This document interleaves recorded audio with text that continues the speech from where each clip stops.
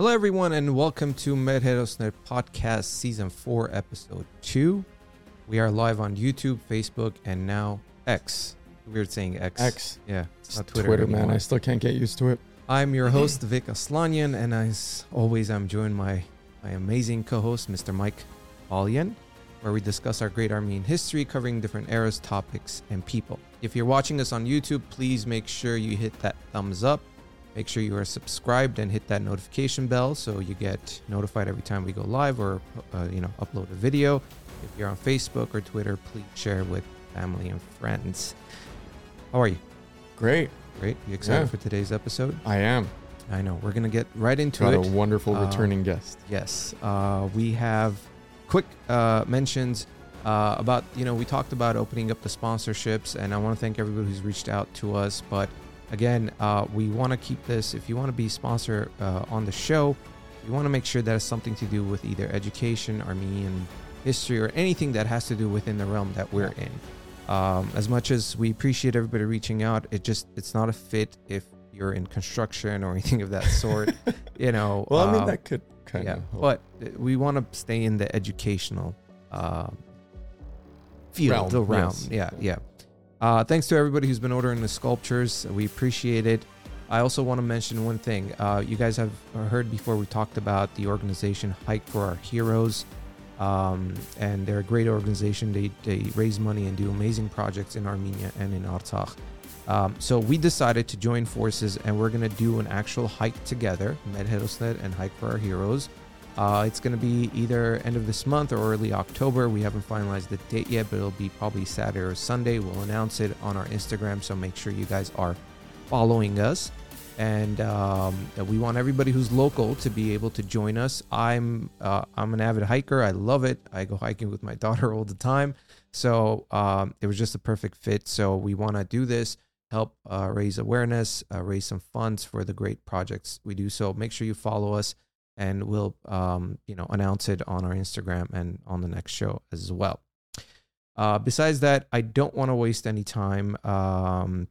Today, we have the distinct honor of hosting a leading authority in the field of Armenian art and architectural history, Dr. Christina Maranci, who is currently serving as the Mashtots Professor of Armenian Studies at Harvard University. With numerous publications under her belt, Dr. Maranci has been instrumental in shedding light on the richness of Armenian heritage, especially the mesmerizing period of the Bagratid dynasty. Not only is she a brilliant academic, but her passion and dedication towards preserving and highlighting Armenian history have made her a respected figure in her domain. From understanding the intricate details of Armenian church architecture to revealing the mysteries behind the century-old manuscripts, Dr. Maranci has done it all. Without any further ado, let's dive into the fascinating world of the Armenia's Bagratid period and its monumental legacy with Dr. Christina Maranci. So I'm going to bring her on. Hello, Hi. Dr. Maranci. How are you? Dr. Maranci. Hi. Good day to you both. Thank How are you. you doing? We're doing great. Thank you so much for coming back on the show. We were talking about this earlier, how you were, when we first started the podcast, I was trying to reach so many people in Armenian professors and academics in the field to help us, get this going. And you were one of the first people I reached out, and you were so generous and replied right away and said, yes, of course I'll do it. And we were like, wow. Wow, we were a little shocked. I should have played hard to get I particularly was very shocked when he told me that. You responded, I'm like, wait, what? I'm like, I've watched your stuff on YouTube. Are you kidding me? Yeah, well, that's what I thought you're supposed to do. Yeah. You tell me. Yeah. So hey, I got, it was such a great conversation, and I got that t-shirt. I wear that t-shirt all the time. Thank you so much. And those of you who are new to the show, please go back. It is season 1, episode 4. We are in season 4. It's been over 2 years. So thank you so much for always being generous to us and helping us out. We really appreciate it. The one of the main reasons why I wanted you to come back on is because we are talking about that time where the Bagratid dynasty with city of Ani, everything. We're kind of going through the we're in that time era, and we were like, she is perfect to kind of shed more light on this topic. So we're going to be discussing the Bagratid dynasty and their architecture and monuments that you've been researching a lot lately, right? Yeah, that's what I've been doing, reading, going, for many years now, and my book is overdue, but I hope I'll finish it maybe next year. So, when it's out, on the looking forward to it. We'll promote it. I'm sure people looking forward to it. Thank you. Yeah, of course. Thank you. So we prepared some questions for you, and then a quiz after that. Nice. No, I'm just kidding.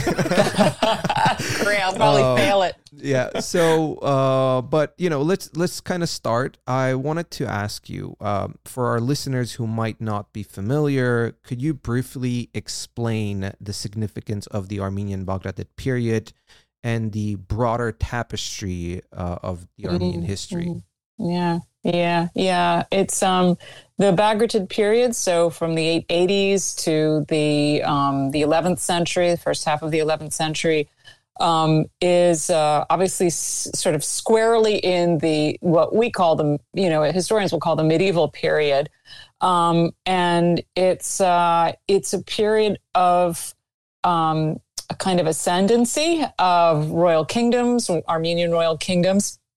The Bagratids, the Arturonis, the princes of Sunik, after a period of when Armenia is under the control of de jure, anyway, of the Abbasid Caliphate, and since the 7th century. So it's a period of this, sort of emergence of royal kingdoms. And that makes it very important, very special. I mean, obviously we know about Kilikia, that's later. But this is, this is really the sort of what the Bagratids themselves, if you had them, you might consider having them on Mer Herosner too, by the way, actual, like maybe Gagik or Sambat. But what they would probably tell you is that they, they're not the first kingdom, they're the... Nope, I think we lost her. All right. We're back. Yeah, are you there? I'm back. We're back. Yeah, I don't know what's going... Yeah, I don't know if it's me or you or... Anyway, but they would say they're the renovation of the Ashakuni kingdom. That's how they would understand themselves, not as new kings, but really as kind of the return of the kings. Okay. So... That's, I think that's a very important point to make about them. And that's how they sort of are, that's where they sort of stage themselves in terms of history. And of course, after the end of the Bagratids in the 11th century, then you have the migration of Bagratids and other elites to Kilikia in southwestern Asia Minor. And then this kind of resumption of yet another kingdom. And then after that, things kind of go downhill in some ways. We're not looking at forward least to geopolitically. Just a little bit. I mean, they went through a lot. The way it goes. A lot of turmoil happened during that period, back and forth. And like I said, we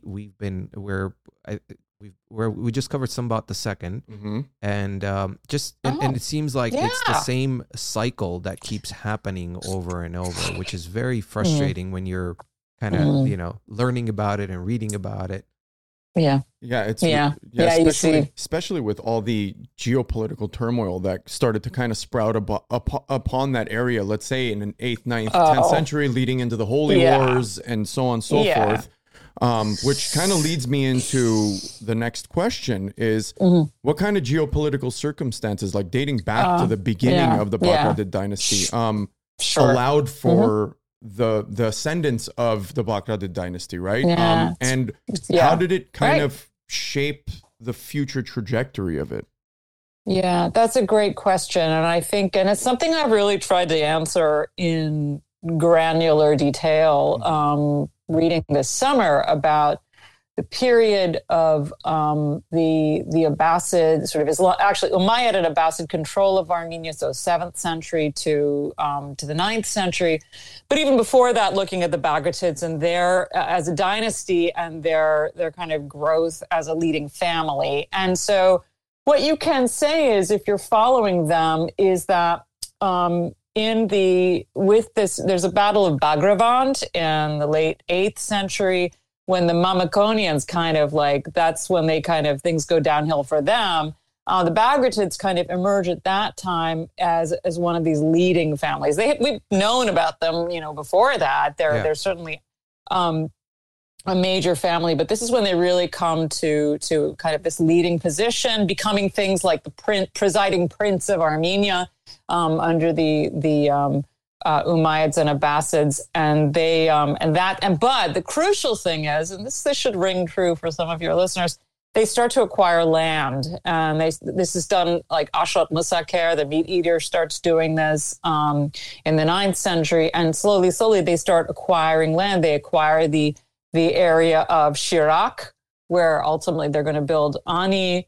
And they're very judicious, and they're very good diplomats working across this tremendous constellation of groups that we know resided in historical Armenia in the 8th, 9th, 10th centuries. And so we're not just talking about the Abbasids and their Vostikans, right? These sort of governors. We're talking about so many different kinds of groups. It's dizzying, from the Shaddadids to the Salarids to the Kaisites. It's just, you try to wrap your mind around these different groups who are sometimes rebelling against the caliph, and then they're at each other's throats, and so there's a tremendous, not just chess, it's like something beyond chess that's being played in this kind of period, this interregnum period, and the Bagratids are, I think, for one, they're lucky. This Garsoyan's law, this term that has been back now. I don't know what happened. It's okay. I think it's an internet thing. Don't worry about it. Okay. Fine. Okay. So Nina Garsoyan, named after Nina Garsoyan, it's coined Garsoyan's law, and it's that Armenians ascend to power when there's equilibrium with their other neighboring superpowers. When these two superpowers are kind of in equilibrium. It gives Armenia, and they're kind of also, at each other's throats, it gives Armenia a chance to rise. So that's her, in a nutshell, that's her idea. And I think the Bagratids really are able, for at least a short time, to capitalize on that. Doesn't mean, and this needs to be said a million times, it doesn't mean that this was there were problems and there was dissent within the Bagratids, and then certainly across these different princely, the royal families, the Artsrunis, the Bagratids. It's a mess. Yeah, but there's so many dynamics, right? We were lost. Just heartbreaking. It was even difficult for us to keep up with how many we've kind of covered 5 or 6 episodes right now in that time era. Let's say 200, 250 years so far. Yeah, and even for us, we've kind of had to go back and double check. It's wait a minute, hold on. So this family did this, and then these guys did this to that person, just so you kind of know to keep up with what was going on. Yeah. It's really a lot. And so, the dealing with the primary sources, you also get the Artsruni side, and then you get the Bagratuni side. So it's hard to know, okay, all right, there's complete silence on this subject. What could that mean? It's also interesting because it's a time when you get mediation of the Catholicoi, and you get mediation of different kinds of individuals, some women who come to this sort of leading position, often mediating between Armenians and these other groups, mostly Islamic groups that are around them. And then the problem, the other issue that we have to talk about is Divin. Because Divin is this kind of, this is the place that everybody wants to control. Yeah. And so the Bagratids included. And even before they make Ani their capital, they siege Divin. And this is Ashod Volgormaz. He wants Divin. And he doesn't get Divin. So he founds Ani as a royal capital. But it's really, so much of this focus is on Divin as this commercial center that is really in the sightlines of people. You think that's because of a lot of the trade was going through Divin? Mm-hmm. That was the main thing. Yeah. Now, one thing you said about land grab, from what I remember when we covered, it wasn't like by force as much as it was more like like just making deals, purchasing land, and I mean, like real estate, basically. Exactly. I mean, we don't always know like with Musaker, Ashot Musaker. So, you know, often you'll hear like he purchased this land from the Kamsara Khans, and it may have been something where, you know, the Kamsara Khans are in the decline in the 9th century. You don't hear about them like you did in the 7th century. And so he may have made some kind of deal. And there's actually, I think it's Terry Revondian in his Arab Emirates book. He talks about what that might have looked like, or maybe it's somebody else. At this point, I can't really remember, but yes, it's not so much about. It doesn't sound like it's by force as much as it's by making deals and really extending Bagratid domains, which also included, and we have to talk about the Georgian Bagratids. So you also have this family, you know, in the Taik Tau region up north.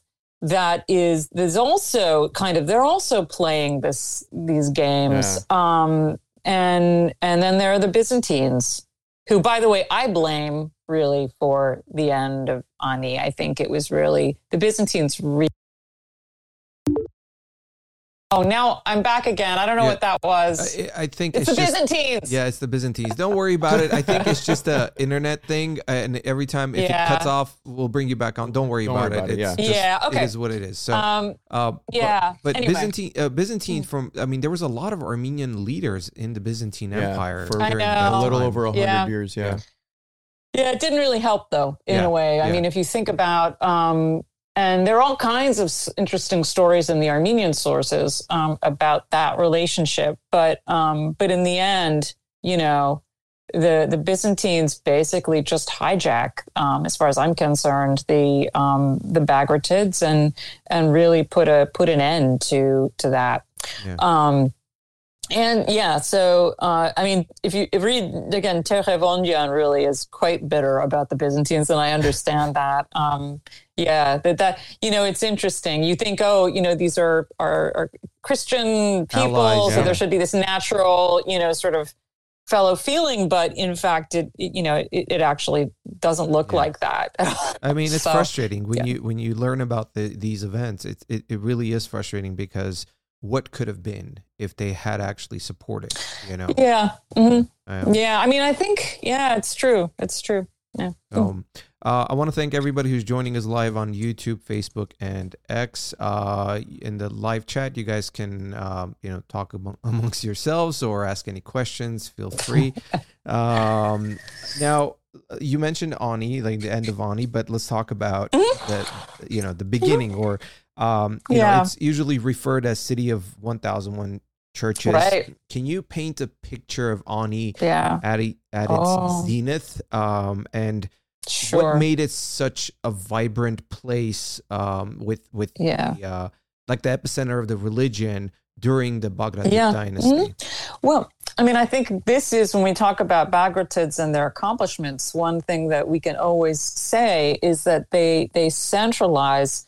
They make Ani the capital, the political seat, but they also make it the Catholicosal seat. So it centralizes, and that's something that's new that they do. And it's really important that they create this one-stop shopping, if you like. When you talk about a zenith, you probably know that beautiful picture of Ani that you can buy in the form of a tapestry or a towel or whatever. It's just, it's lovely. And maybe Ani in its zenith looked like that. I think we know it was, there were a whole lot more churches than there now appear to be. We know there were roads, we know there were walls, we know there were all kinds of residences and industrial production as well. So that, usually when people talk about the zenith, they're talking either about the Bagratid period or the 13th century under the Zakarians. But I think it's really important to remember that Ani had a very, very, very long prehistory, probably going back to the Bronze Age. And this is something that you will read often in passing, but what I've tried to do in my work is actually try to identify, well, what is it that we know that makes us think that? And you can do really interesting work with both the primary Armenian primary sources, going back to the 5th century, as well as the archaeology. But it's also very delicate because, as you know, the archaeology of Ani is already a challenge because of the what happened during the First World War with that archaeological excavation and its artifacts. And so we almost can never talk about a specific stratigraphy where things are found and therefore can be dated. So we have coins. We have lots of coins in Yerevan, in the Historical Museum. But the problem is, with coins and dating things at Ani is, well, where exactly were they found? It's not enough that they were just in the pocket of some laborer and then he's... I think I'm back now. Yep. Okay. Yeah, we're going to go through this quite a few times. It's okay. It's super quick. I don't know what it's about. I'm not sure if it's me or not, but yeah. So there are issues, but what you get from kind of relentless research on this question of Ani and how old it is, which was really one of the questions I was addressing, is that it is old, but it doesn't seem to have been very thickly settled before the Bagratids. And they're the ones who really start to build it up. How much? So I think the question could be how much did they do between, let's say, when they got, let's say, to the citadel, let's say in the, they were already there before Ashot Rohamads made it a capital. But what did they do from, let's say, the 960s to, to the 1040s, 1043, when the Byzantines annexed it? And that's, I think, an interesting question. What did they do? What did it look like? Certainly we know that Ashot immediately built walls, these walls of 961, these little walls, almost nothing is left. And then Sambat, the day Ashot dies, Sambat II is crowned king. And he's a complicated character. He's an interesting read. If you read the universal history of Stepanos Maranci. But then he founds the cathedral. He builds those, the walls. And there's been a lot of debate, about, okay, if he's building the walls to this greater extent, roughly like tripling the size of the city, then what does that mean? Like, what does that mean in terms of how much is he kind of enclosing what a sort of, is it kind of defining an endpoint of buildings already there? So these are really interesting questions. And again, you have to sort of tease things out from sources. And, but yeah. Have you had a chance to go back to Ani recently? Yeah. Recently, I was there this summer. I was there in June. I was there, and it's a work in progress. It's the reason I asked continuing you is, works. Are you getting some kind of resistance from the Turkish government being there, or did they knowing that you're Armenian? Is there some kind of do you feel that negativity or No, not so much, but I should make clear I go with the World Monuments Fund. So I'm going, with this group, and so, no, I haven't felt that. And, I've been glad for that. I've been grateful for that. In fact, there's a young student who is writing she's at a Turkish university, and she's writing her thesis on Ani. She's an architect. I should say she's an architectural, sort of just looking really at the architectural things. And she's been, incredibly helpful, and we've sort of walked the city together, and so, no, I think, I would say that and we may have talked about this last time, but I would say the first few times I went to Ani, and I went in the 90s, when I was too young to really know what I was looking at. And I was very frightened because I've grown up in, a diasporan family. I'd never been, anywhere really. And here I am in, a place that I was scared about. Not so much Ani, but just Turkey. And, so I was afraid. But, at this point, no, now I've worked with the people that I've worked with for a long time. So it was fine. And yeah. Mm-hmm. Now, we keep talking about some of the architectural achievements that the Bagratid dynasty, I mean, you and I have covered this at length, and we still have somewhere to go.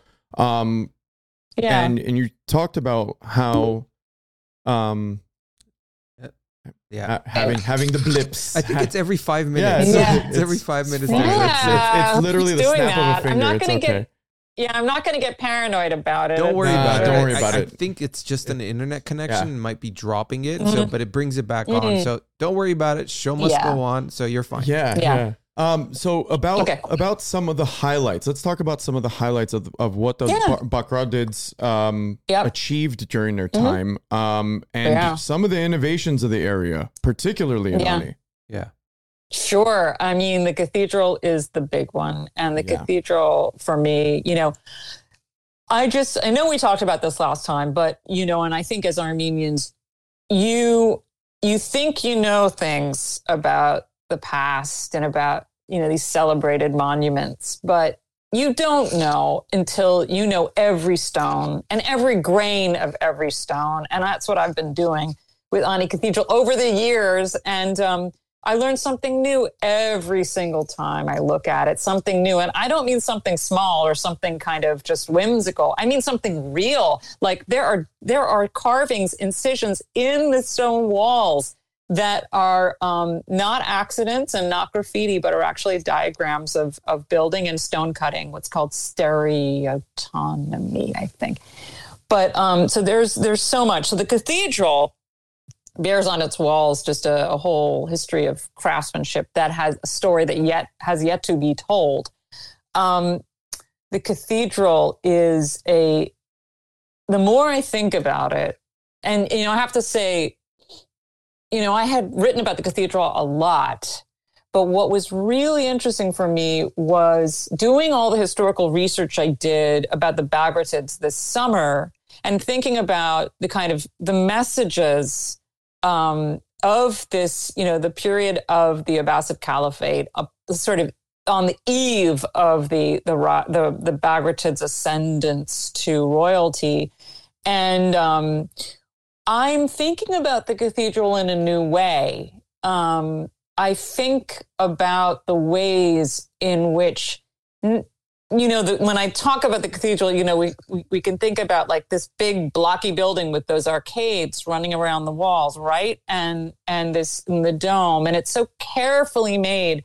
But when you think about this being built in a climate of real turmoil, I mean, we forget that. Because when we think of the Bagratids and we think of like this wonderful idea of, this beautiful city, golden city, in the sky, but we have to remember that I don't see it as a reflection necessarily of just peace, prosperity, everything's fine. I think of it as a direct statement that this is what we want. We want to create unity. We don't have it. We're trying to create it. And we're going to show that. We're going to project that in our buildings. And so, for example, during the time of Ashat Vormad's, just before the cathedral's built, there's this big discussion about Catholicoi and the election of Catholicoi. How do we do it? What's the best way? Like big problems and questions were being raised. And so, not to mention the kind of dissent and problems with the various Islamic groups all around. And so when you think, and then you think about, what are the Bagratids doing? And you get this beautiful, calm building with arcades that seem to really focus on unity, uniting of parts. And that, I think, is such a kind of a poignant visual and structural message at a time of this tremendous fragmentation again, a kind of pointed attempt to create order, to create unity. Yeah. When that's what you're aspiring towards. Yes. So I think that Ani Cathedral is just a tremendous example of that. And I will say, of course, the other beautiful, important church. It's funny. As soon as I'm about to say something important, it cuts out. Yeah. But the other one is the Church of Gagkashan, right? Yeah. The church that is like Zvartnots. And there, I think we get the sense of the Bagratids being very clear about their claim on the past, their claim on the sacred center of Etchmiadzin, and their claim on a kind of intellectual capital through this extraordinary technology of that domed building. Yeah. So, I mean, there's a lot I could say, and I've really just spoken about patronage, but these buildings are, I mean, they're tell just a story, right? Behind. I mean, it's funny. I was in Armenia this summer, and I got to go to see a lot of churches. And when I was in Hakhbat, and I went to the Hakhbat monastery, and you talked about those inscriptions in the walls, right? I mean, I could have spent months there trying to read those and figure them out, but and everything tells a story. And like you said, they were trying to get a message across, like the unity and that turmoil you're talking about. I mean, even with Sambat II, when we talked about last week, he was king for 20 years. He had a lot to do, and it was like almost like, let's get this done. Let's get this done. Yeah. We gotta get it going. And because you had so many other little constant damage control. And it was internal constant and damage external. Control. Absolutely. I think, he gets a bad rap in Asolhik, for being, because he breaks this vow.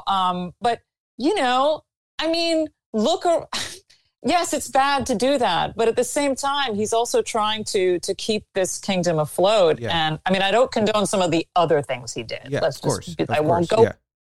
His children might be listening, but this is a period of just betrayal after betrayal, and so what he did accomplish was amazing. And I have to say, his sister-in-law Katramide also did amazing things with the completing the cathedral, and then the transfer of the relics. If you follow Vartan Aravelci, that's our next episode. That's what we're going to be covering. Yeah. Yeah. Oh, that's fascinating. Yeah. Because I think it's also, again, I think this is part of a kind of a centralization where they're going to kind of capture, this sort of sacred center, some of the aspects of Etchmiadzin, right there at Inani. Yeah. And, the Zvartnots building is part of that. Those relics are part of that. And so, I think that was... It's funny. We always make a joke about, we have a hard time with pronouncing the names correctly, but you said Katranide, right? Yeah. We were saying Katranid. Katranid. Well, it's an interesting name, because it's sometimes also Katramide in the sources. So Katramide with an M, as opposed to Katranide. It's already it's and this is in the sources. This is, in fact, I forget. Someone may be able to, but it's written one way, like on the inscription on Ani Cathedral, and then another way in Asolhik. So, in the various manuscripts that produced the critical edition of Asolhik. So, so she already has trouble with her name just in terms of how it's spelled, but she's a very interesting character, and I have been thinking a lot about her, and I've been thinking a lot about her supposed tomb east of the cathedral. And so there's a lot of really interesting work to be done thinking about her. We've talked about this before. We both feel that we've had great kings, but we've had some more powerful, amazing queens, women throughout history, and I feel like there isn't enough. It seems more behind the scenes.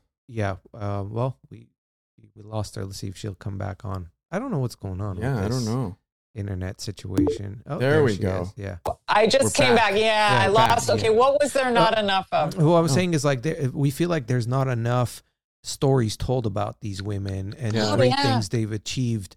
For example, I know people talk about King Pop, right? You go back King Pop and you know, King Pop's reign was very short amount, but and his mother, but they don't talk about a mother and what was it, 19 months in the stuck in the you know, the fortress, and like those are things that need to be talked about more in detail too. That absolutely these women did amazing. So it wasn't just the kings. Behind the kings, there were these amazing queens that of course there were, made decisions.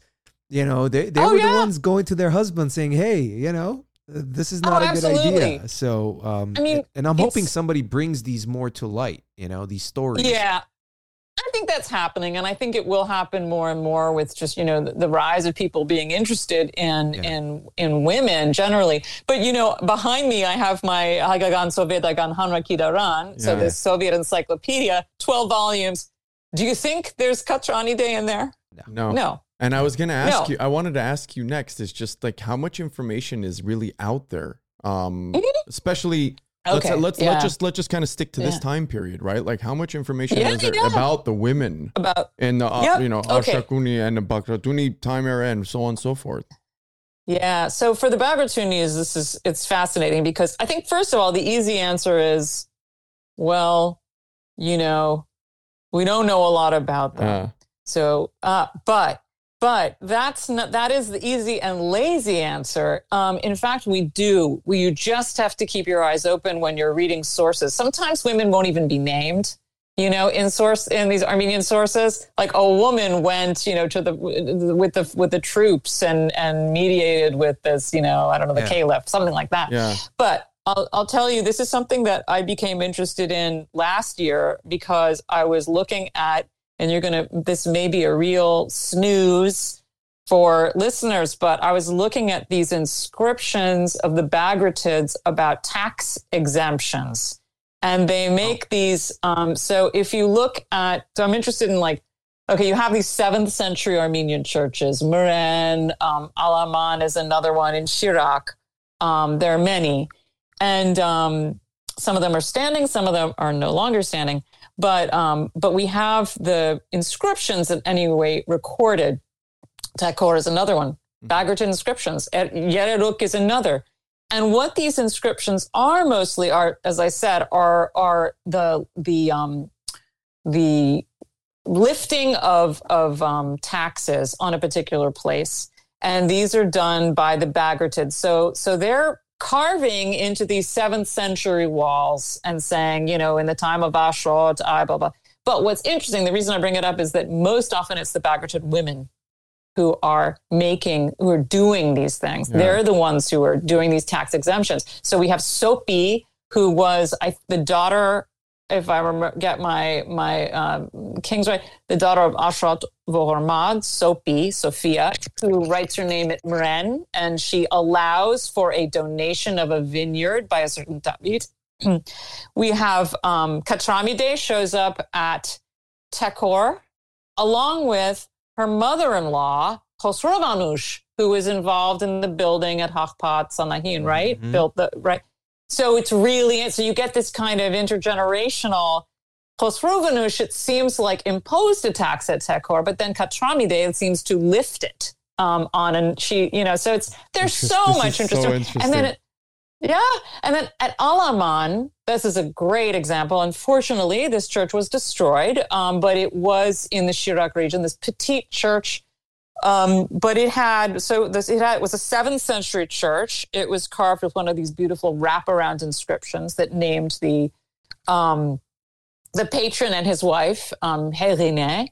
And then you have a series. Uh-oh. Yep. Oh, I'm back. You're back. Okay. All right. And then you have a series of Bagratid women who are, you know, writing on different parts of the church, and sometimes right above each other. You know, so there's one Khosrovanush, which we think was actually an 11th century Khosrovanush, And then there are two others. I think Soapy appears again there. So there's plenty. It's just not maybe where you might expect it. And it needs to be kind of teased out. But I have a theory, I think that, okay, so I'll just say one more thing, and that is that if you read Asorik, you can see how Katramide might have been one of the potential people who was reading it or read to. I think there are ways in which she would have really been amused at some of the stories that are told in the universal history. It's just an idle theory, but, it was the patron of Asorik, of the universal history, was Sarkis, the Catholicos Sarkis, who partnered with Katramide in building the cathedral, completing the cathedral. Yeah. So it's not so far-flung. But yes, the women are there, particularly Bagratids.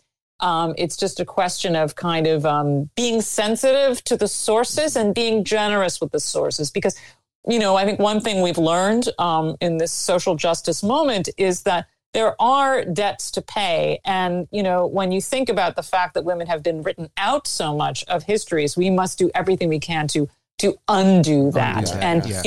That Armenian Soviet encyclopedia is a great example. You'll find every single Bagratid male king, but you don't find Katramide, who actually built the Cathedral of Ani. So, think of it like this: if we were to do, let's say, a mini series about Katranide, and how can you, or let's say the Bagratids, how can you just show the men, the kings, and this and that? The women always, and any historical movie you watch or series or anything of that sort, they always highlight the women because.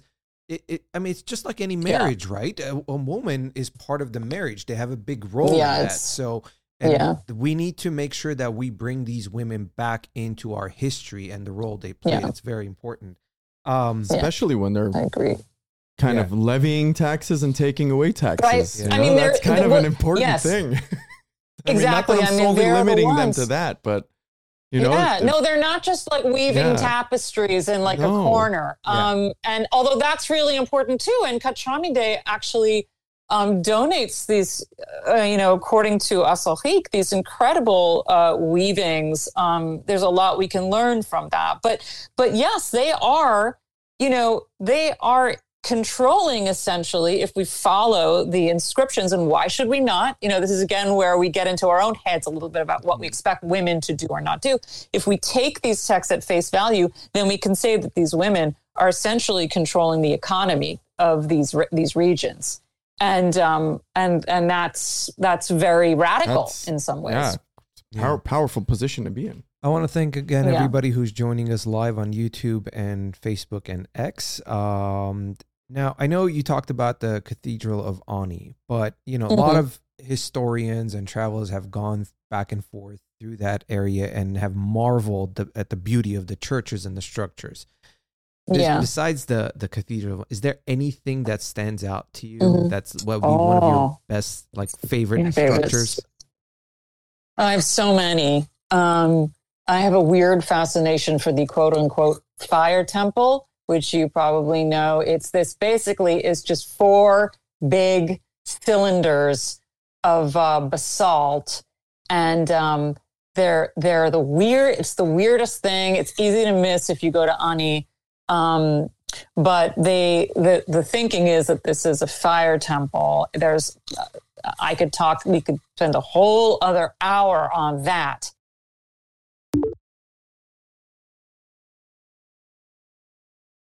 Hey, we're back. We don't have audio.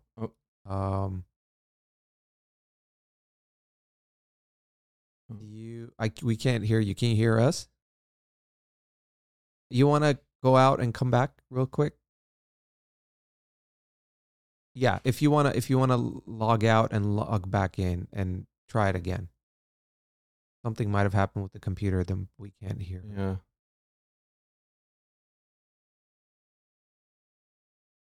I think it's her internet, the connection. The connection seems like it's good though. Yeah, let me remove her and then we'll have her back, guys. So we're having a very interesting conversation with Christina Maranci, and we're having some internet issues as usual, but there he is. She's back. There you are. Hi. Awesome. Okay.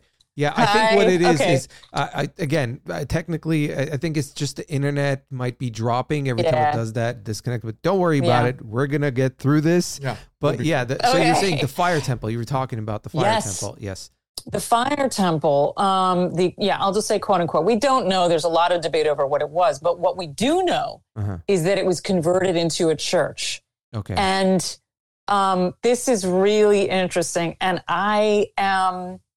I'm building a theory about Ani that actually has to do with a confusion in the sources about this Ani and the other Ani, the one that's sometimes called it's in Yerzinga, and it was the Ani Kamach. And this was a cult site. It's talked about in Paustos, in Horenatsi, and Agatangelos as being a cult site. It's where these, demonic idols were. It's where, the kings, some royal kings were buried. It was much more important than Ani and Shirak. And I have this theory, totally half-baked right now, but I'm baking it, that, and this is partly because of the way the primary sources work. Sometimes they meant a lot, and various very worthy scholars will say, well, obviously this person's confusing this Ani and that Ani, and then they just drop it. But I think that's actually really important. And I think that Ani in Shirak came to mean to have some of those resonances of the other Ani. Because a lot of sources don't say, oh, I mean Ani in Kamach, not Ani in Shirak. Yeah. And with that then comes a whole pre-Christian layer of kind of paganism that I think was transferred to Ani. And I think, and also that Ani and Kamach was where Gregory and Terdat, if I'm not wrong, built their churches. So I think it's a total, it's a thin theory right now. Yeah. But I think that's why there's so many St. Gregory churches at Ani. That's true. I mean, if you think about it, it's a very interesting theory. And I think that's why, with the fire temple, I think that's, this conversion of the fire temple into a church. And you read about how Gregory and Terdat, they destroy the fire temples and they raise a cross on top. And in fact, there was, we know from the fire temple across, one of those the early, before Khachkars, you have these kind of really interesting steely crosses. And one of those was inside the fire temple. Yeah. One of those was in the fire temple. We know this from archaeology. So I don't know. It's just a theory, but I'm going to, be pursuing it. Fire temple. I'm going to look into this. How far back does that date? I know it might be kind of a really primitive question, but I'm curious, like how far back that was built. You guys, is there any information on that? Yeah. So you can do, the difficult thing is comparisons with that thing. So the basic form, which is just 4 big columns, is it could be a tomb. It could actually be a tomb. We have tombs like that in Roman Syria. But as a fire temple, it's very small, first of all. Yeah. So there are not many fire temples that are literally this thing. If you go and see it in Ani, you could almost reach your hand out and reach the next column. So in terms of, it's not very practical as a fire temple where you want to shelter that sacred fire in the center. Yeah. But so this is a problem. And then the very weird thing about it in terms of comparisons is the way these columns are constructed.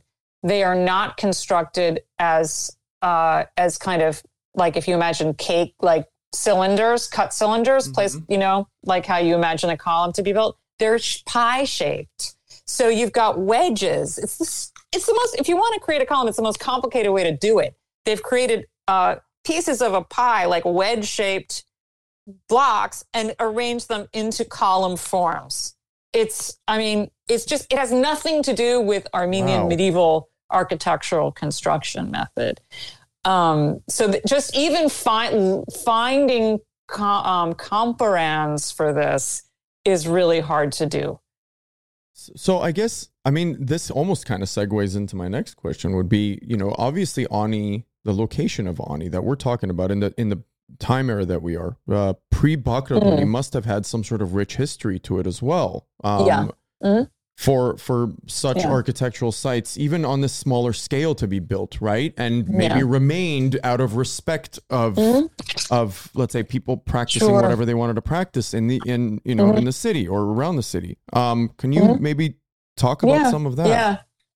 Sure. I mean, so there are some really interesting things to say about this. The first thing is that if you want to collect all the data on pre-Bagratid Ani, you have to work across so many different kinds of sort of scholarly resources. So there are things like there's a Sarkisian, some of these older, 19th or early 20th century accounts of Ani and what was there, and that's where we can sometimes find very good information on inscriptions. But then you also have Turkish archaeologists.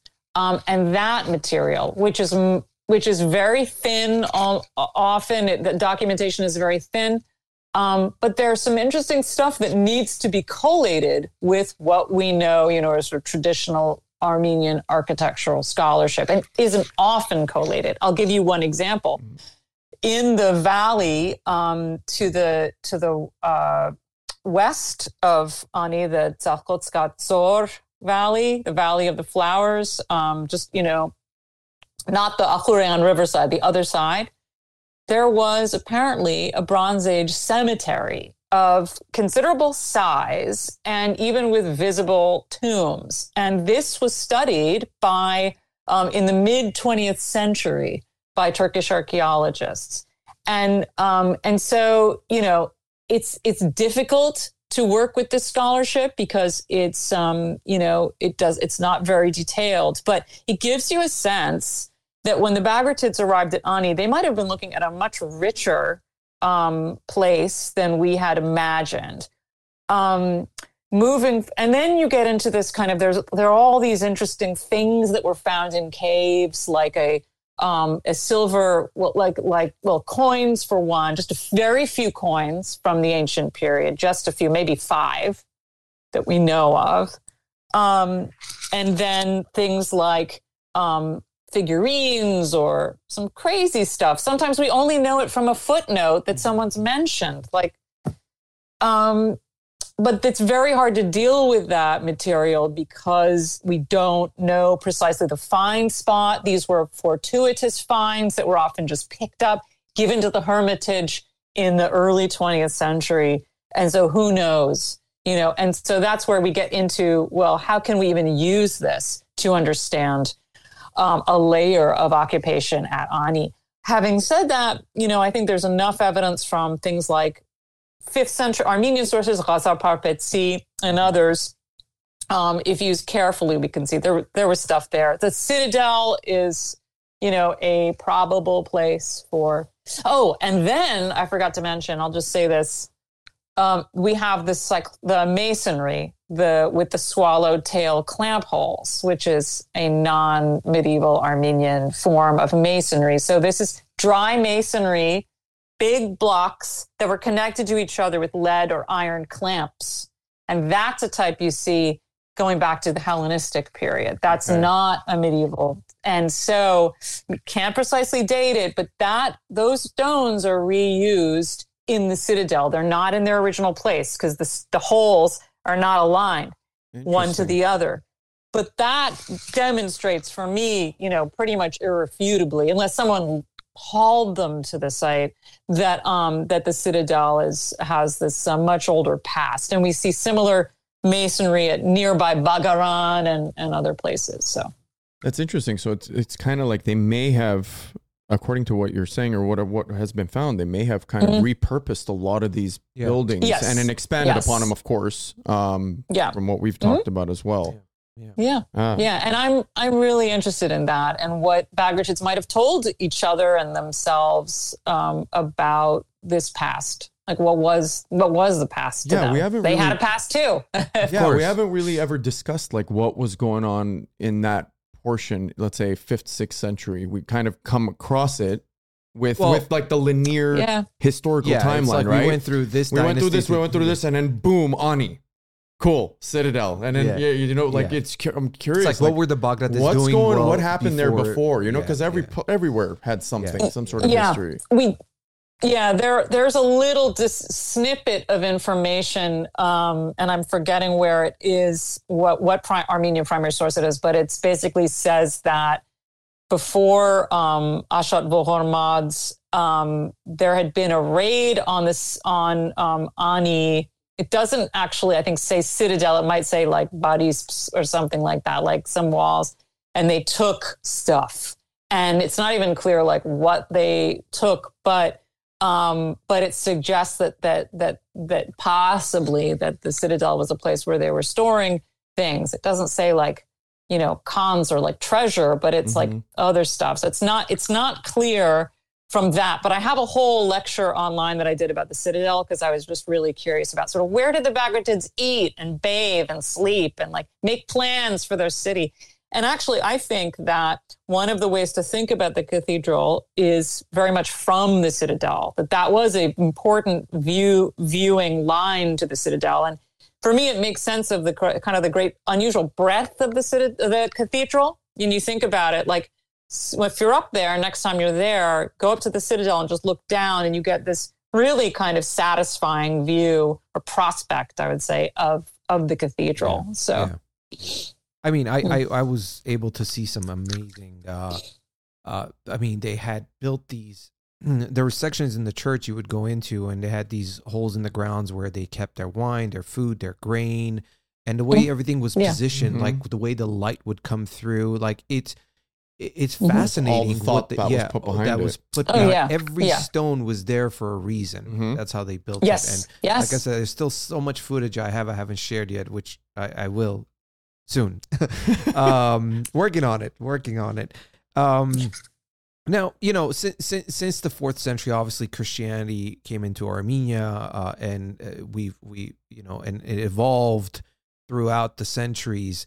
One of the things, like during the Bagratid period, how did Christianity evolve, and what type of influence do you see in the designs and the architecture of during the Bagratid period? Yeah.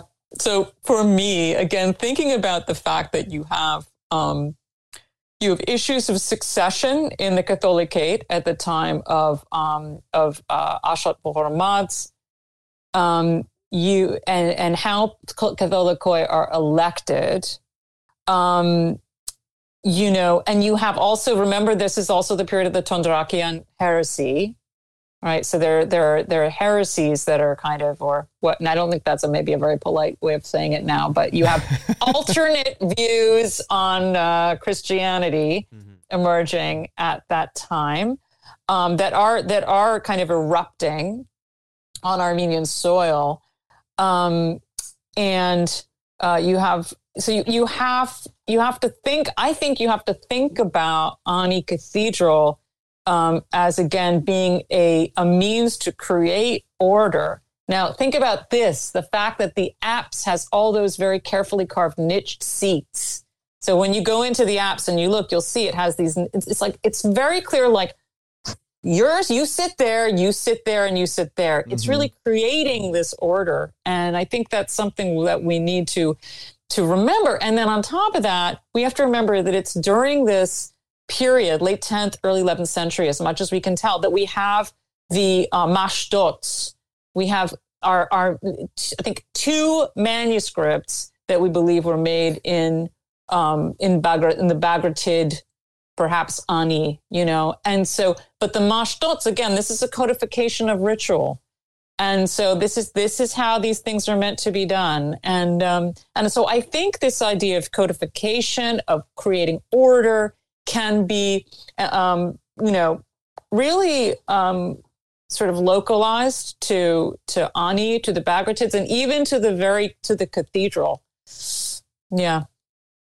I mean, we're touching on something besides the architectural impact, right? Like a lot of these manuscripts lead to a lot of socioeconomical structure or hierarchy that may have either been protected or developed during this time, right? Do you want to maybe shed some more light on anything other than the manuscripts that may have led to more, I guess, information about this? Yeah.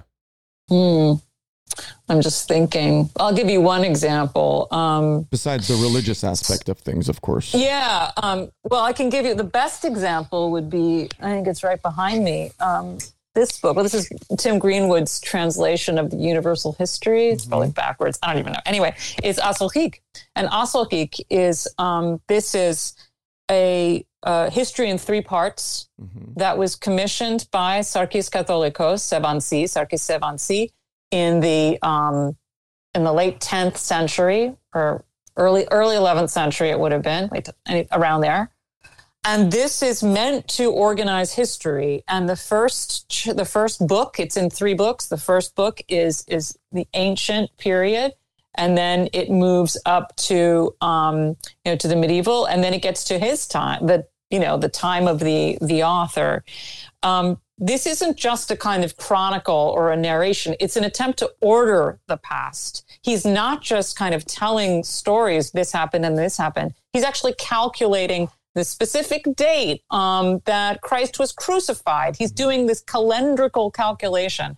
So this is the kind of, I think this approach to history that we see of Asolhik is this kind of this incredibly precise, this emphasis on precision. It's the same thing we see at the cathedral. And if you look at the cathedral and you think about it not just as a work of engineering and a work of kind of incredibly careful design, but also if you look at the inscription that contains at least 6 different chronologies.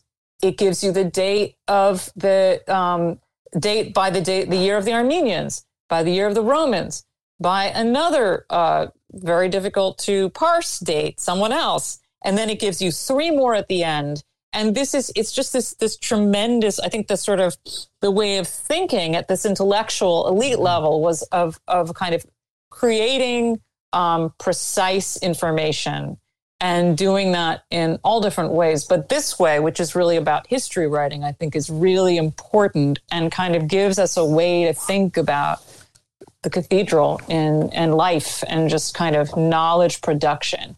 Now, is that book in English or is it? Yeah, this is the English translation of the Asolhik, the critical edition of Asolhik. And what is the book which called? Should be available. It's called The Universal History of Stepanos Taronetsi.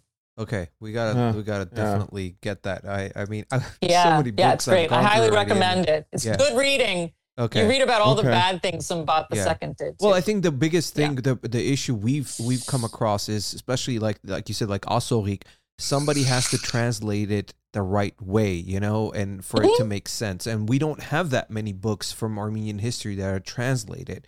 I mean, even in Armenia, there's amazing books written by historians. There's no translation. I know.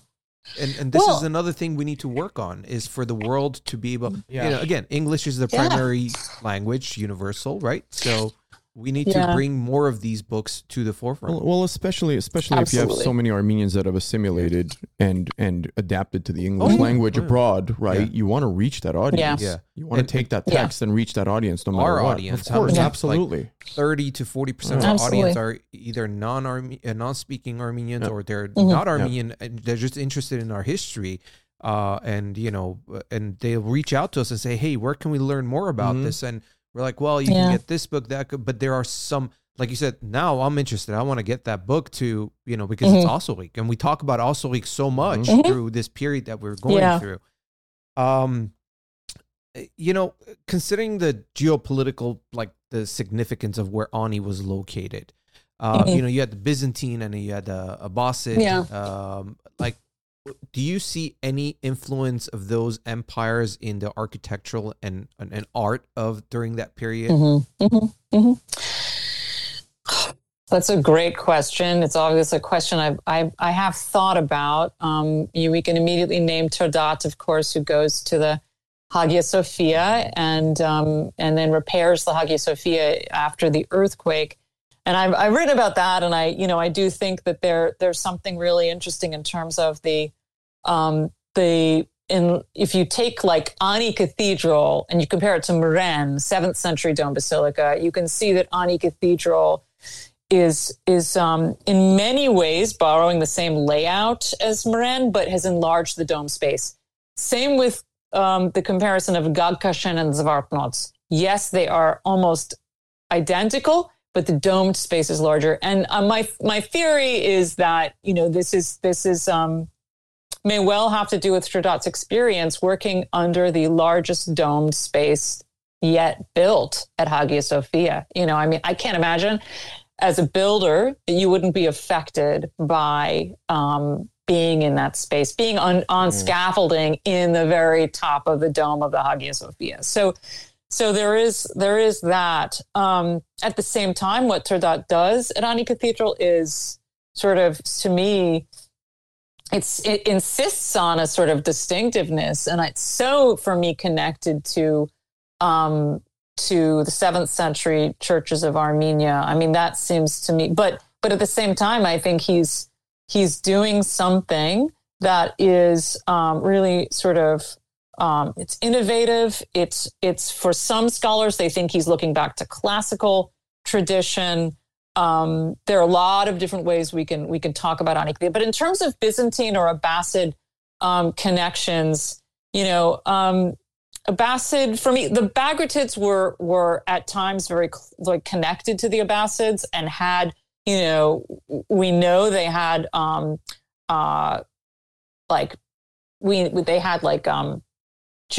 the word?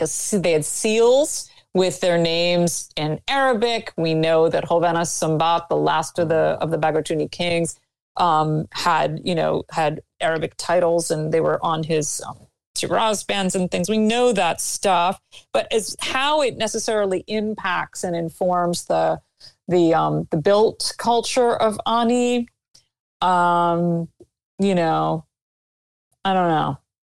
I actually think there are more interesting connections probably to be made with the architecture of the Georgian Bagratids in Taik Tau region. I think that's probably a more that to me feels more that feels closer. But yeah, but the problem is, of course, that when we talk about Ani Cathedral or Gagkashen, what we don't know, particularly with Gagkashen, but Ani Cathedral, we don't know. We only know half of it, because all of the textiles, all of the kind of the liturgical vessels, the priest vestments, the song. We don't know the living part of the cathedral. We're looking at the skeleton, and so it's so you always have to kind of think of that when you make these comparisons. That okay, what am I comparing exactly? Given the fact that this is not in any way kind of it wouldn't have been the lived experience, let's say, of a Bagratid. It's just kind of like bones, really. Well, I know they always, what was it you said the first time we spoke? I think it's kind of stuck with me. I don't remember exactly the same words, but you said something about, you're letting the architecture basically tell you the story, right? You said something like that. I forgot. You worded it, if it was good. I'm like, I'm keeping that. I'm keeping that. Okay. But anyway, I'm sorry to be the bearer of bad news, but I guess I get stuck with this question. Is the fall of the Bagratid dynasty? What kind of led to all of this, right? How did everything kind of unfold for it to go to the wayside, I guess? Yeah, well, I mean, one first has to point to is the fact that as good as Ashot Roharmats was, he also gave his family members bits of his kingdom, and that already so as much as we just talked about unity and centrality, that he did that, and so we have the kingdoms of Lori Tashir, the kingdom of Kars, and so forth. So that was already a problem, but I think the nail in the coffin again was Byzantine expansion into the territory, and that really through a variety of what were seemingly pretty humiliating circumstances for Gagik and then Hovhannes Sambat. I think that it was the Byzantines making deals essentially against the Bagratids that I mean, I am not, I'm an art historian, but just like taking the temperature of this material, it seems like that was the problem. And then of course, just a few decades later, you have the Seljuks. So the Byzantines didn't even hang on for it. Yeah. And so the deal that the last Bagratid ruler made with the Byzantines, which was basically we'll give you some land, farther west. In the end, didn't matter. I mean, the elites went to Kilikia, anyway. There were Armenians in Cappadocia, but so I think really it was those two things. It was the kind of really the dividing up of the lands, and it was the Byzantines. But then, of course, there's just the problem that we're dealing with, just the turmoil of, of the era and the kind of the constant, the relentless invasions and the, it's just caliphates. Well, even the caliphate. Yeah, it's mind-boggling. Yeah, we've even talked or briefly mentioned about how the caliphate even had its own internal strife. Alone, start stemming from that. Yes, exactly. All the way forward, and I'm sure touching on the Byzantines, they weren't making any selfless deals. Yeah. Right. So no.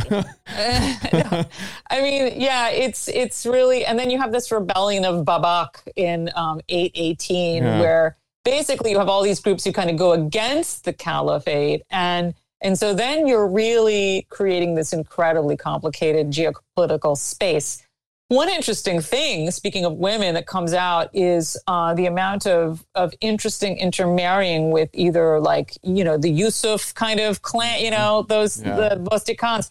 So there's a lot of really interesting ways in which women play a role as mediating in that elite kind of sphere as wives, which in some ways is a more traditional way for them to be acting as opposed to levying taxes, you could say. But which also we know continued quite a bit even during the Kilikia era with a lot of the Templars and the Knights orders that were going in and out of the area, right? Yeah. Mm-hmm. It's a fascinating period through Armenian history, even world history. Yeah, well, world history. I mean, that's where everything was happening mostly. So. And we love it. I mean, like I said, we still have another 3-4 episodes to go through to the end. But we highly recommend everybody to read books about this period, listen to our previous episodes, and definitely you'll learn a lot.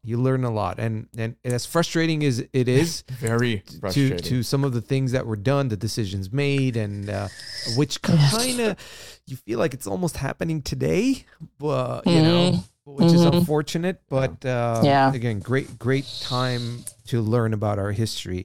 Yeah.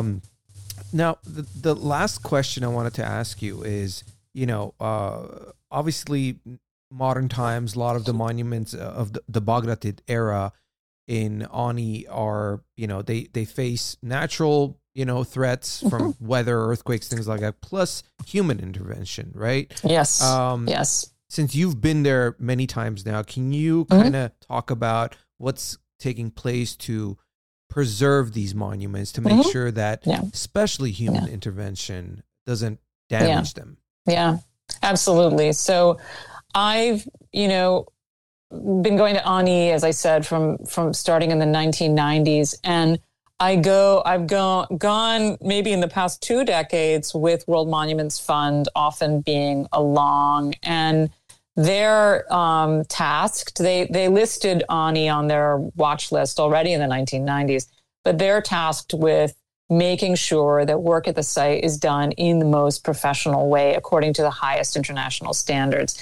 That means, and I've been in on all the meetings, that means dealing with sometimes, difficult situations, whether it's about diplomacy or whether it's about, labor at the site.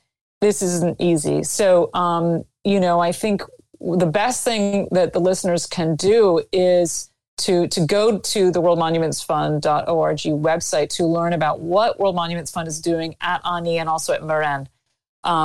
And having just gone with them, like in June, I can say that work is going on. There's work at the cathedral, which is being done. If you go now to the cathedral, you'll see it's basically in scaffolding. The east and west sides are all scaffolding. There's inside there's scaffolding too. Not great for taking pictures, but unless you get to go on the scaffolding and then you get to take pictures of the walls and look at all the carvings, which is great. But that work is going on, and it isn't easy because of the structures in place, the fact that we're dealing with the Turkish Ministry of Culture and Tourism, and the fact that they are dealing with a kind of system of, and your listeners will know this, but they're dealing with a system of bids, like by contractors. There's certain rules. I mean, none of this makes it easy for the buildings, to do their job, which is to stand up. Mm-hmm. But what I do, what I try to do as a scholar is always say, look, this is historically, correct. Don't do this. This is a bad idea. I make my recommendations. So when I go with them, I don't just sit around. I'm involved, and I take pictures, I take notes, and then I come up with a report. And that report kind of outlines, okay, in terms of, not just in terms of the construction or the reconstruction, because there are engineers who do that work, and I've been working with them forever, but also in terms of things like signboards, the kinds of the ways that public information is produced. We know that's been a terrible problem at Ani in the past, and continues to be and needs to be fixed. So there are all kinds of ways that I try to assist, and I try to do that in a way that best serves the Armenian heritage at the site, because that's obviously what I'm interested in. And so, I think that pretty much sketches out the situation. Curious, do you get a lot of opposition based on a lot of the recommendations that you make or suggestions that you make based on these visits? No, not really. So you don't get much pushback from other, let's say, I don't know, maybe lightly like delegations or other individuals from other places or anything? No? Okay. No, it's a pretty, one thing I'll say about the group that I work with, I mean, we've all known each other for a fairly long time, and there's kind of an openness. So when we are at the site, then we go and we have meetings and we talk about it. And I think that, you don't know what happens off set, sure. Right? I mean, but no, I mean, it's in terms of the professionals that I work with, it's been pretty harmonious, and that's important given the problems of working at the site. That there's a lot of problems working at the site, and Wow. Well, that's it as far as the questions, and is there anything that you want to mention, you want to promote? I know you said you were working on the book, but that's not going to be out for a while. But what about stuff? You've written quite a few books. Can people still get those? Is it available? Yeah. Sure. Yes, I have my Art of Armenia book. That's the Oxford University Press. That was published in 2018. And I wrote a lot of the Met catalog, that Metropolitan Museum of Art catalog. And actually what will be coming out this year is a book co-written with Michael Stone, Armenian professor at Hebrew University, which is a book highlighting the Armenian manuscripts of this amazing collection in Zurich that hadn't been published. So that is coming out. That'll be with Hebrew University Press. It should be this year.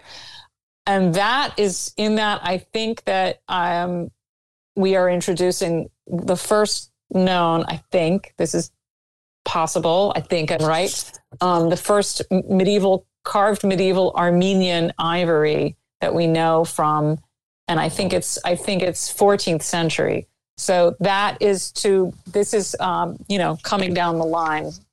Yeah. Wow. Okay. Well, let us know. We'll definitely link it and promote it. Okay. But most of the books, they can find it on Amazon. Is it available? Mm-hmm. Yeah. Just do a search for my name. Okay. Yeah. So Dr. Christina Maranci, search for it, get her book, support her. I can't thank you enough. You've been an amazing friend to the show. And we can't wait till the book comes out. Thank you. And have you back on. Anything you want to mention before we let you go? No, just Artsakh. Let's hope that Yeah. We're trying. Yeah. We're specking the beach sand of speck of sand in the beach, trying to do our part. Just like everybody else is. Oh, so we all are. Yeah.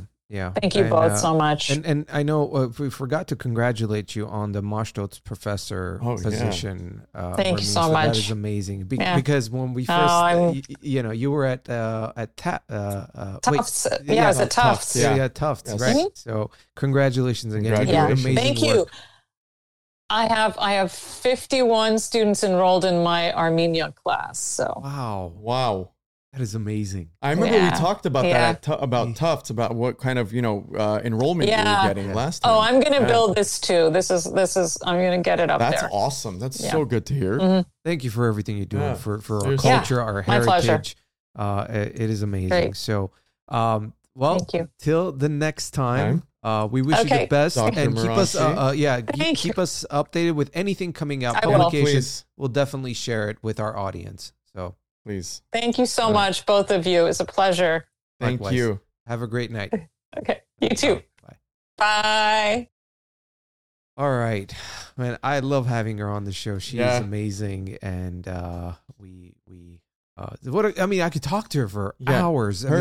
This is just a small speck of the conversations you can have with her and the details of. If any of you guys haven't heard her name prior to tonight's episode, go look her up on YouTube. She's got a ton of presentations, really detailed information, great slides and whatnot. I knew about her before we even started this. Of course, and that's why I was, to say the least, pretty giddy when we first got a hold of her way back when. I was like, again, I have to reiterate, I was shocked that we got her on, but here we are. Here we are, and I hope you guys enjoyed this conversation. We love having, intellectuals like Dr. Christina Maranci on, and who explain things in a way where you're just captivating. So we want to thank so much her knowledge again. to bring forth. Yeah, I feel like we can do a 5-hour episode with her. It still won't be enough. So let's see. Again, I want to mention about the sponsorship. If you guys are interested, if you have some kind of a business or a product, something that has to be with education, Armenian history, or anything within that realm, please reach out to us. You can email pod@medhedosner.com. Follow us on Instagram. Support us on Patreon. You see that little QR code throughout the show on the top. You can go ahead and scan that. Help us. Any amount helps. Support us.